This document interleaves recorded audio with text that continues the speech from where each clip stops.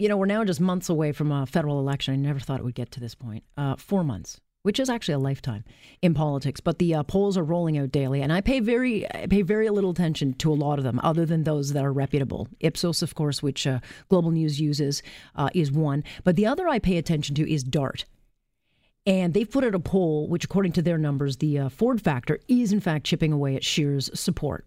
And it's given Justin Trudeau a slight bounce after months of bumbling, blistering mistakes. And the bounce is coming in the one province, as you've heard, that's going to make or break this government. And so the polling reveals Conservatives sit at 37%, Trudeau Liberals at 32%. But those numbers have gone up for him substantially by 8%. How do people forget about SNC so fast? I mean, honestly, the attention spans of a gnat. But the third-party activist groups and Trudeau Liberals, painting Scheer like Doug Ford, basically as the Antichrist, has certainly, I think, had an effect.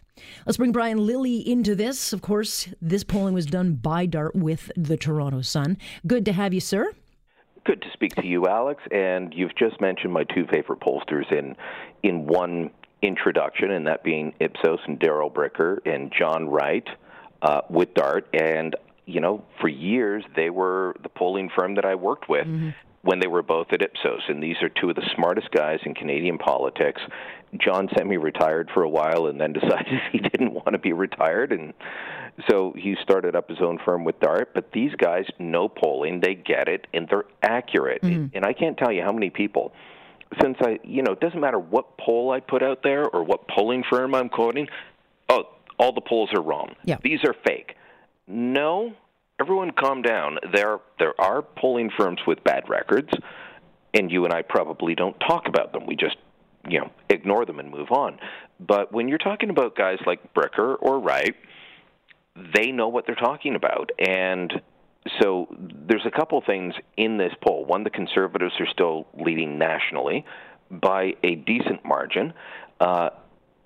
In Ontario, the Liberals are out in front by a wide margin, but there is one question that has been asked in this that really should have the Liberals worried, because it is probably more important than the horse race numbers. Sure. And it shows that the Liberals are in real trouble. And certainly the question becomes, who deserves the re-election? If you look at the numbers of this polling, yeah, it's good news in Ontario for Trudeau. However, his support has collapsed across the country.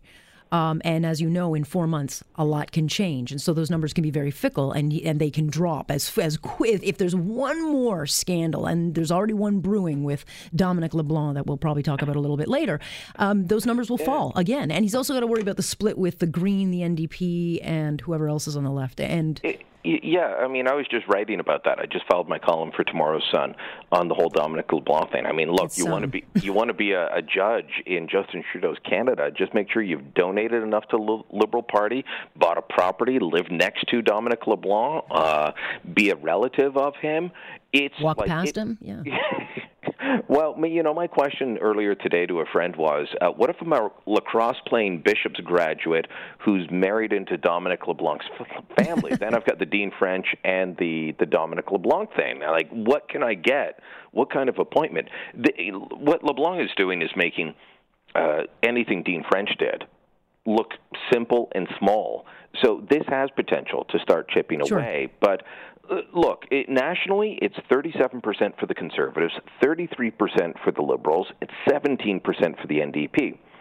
The bright spot for the Liberals is that they've had a big bump in Ontario. They're sitting at 40%, so they're in the lead. They've had a 12-point bump over the last 3 weeks because one poll was done on June 6th. The next one was done on June 26th.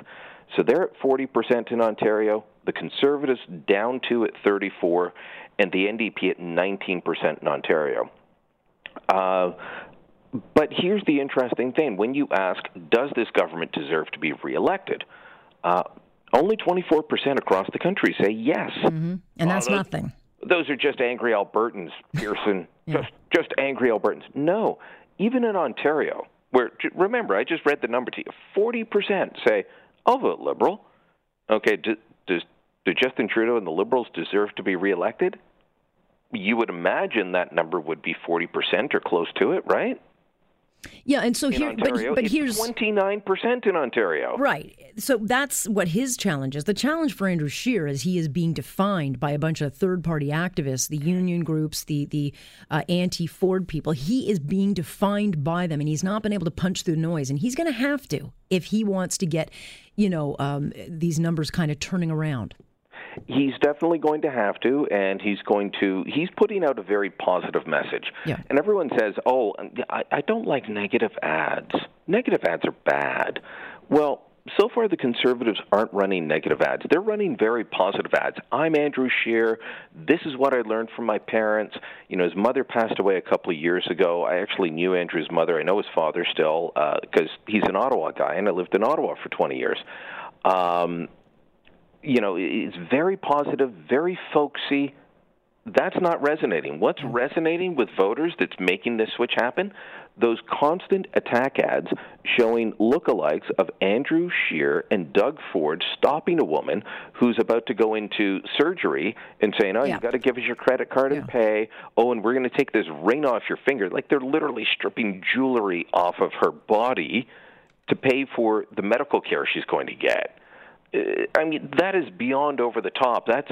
It's almost as bad as when Mitt Romney was running against Barack Obama, and they had a third-party ad showing Mitt Romney literally throwing a grandmother in a wheelchair off a cliff. Yeah, but it works, and Brian, unfortunately, but everyone says, I want the positive ads. Yeah.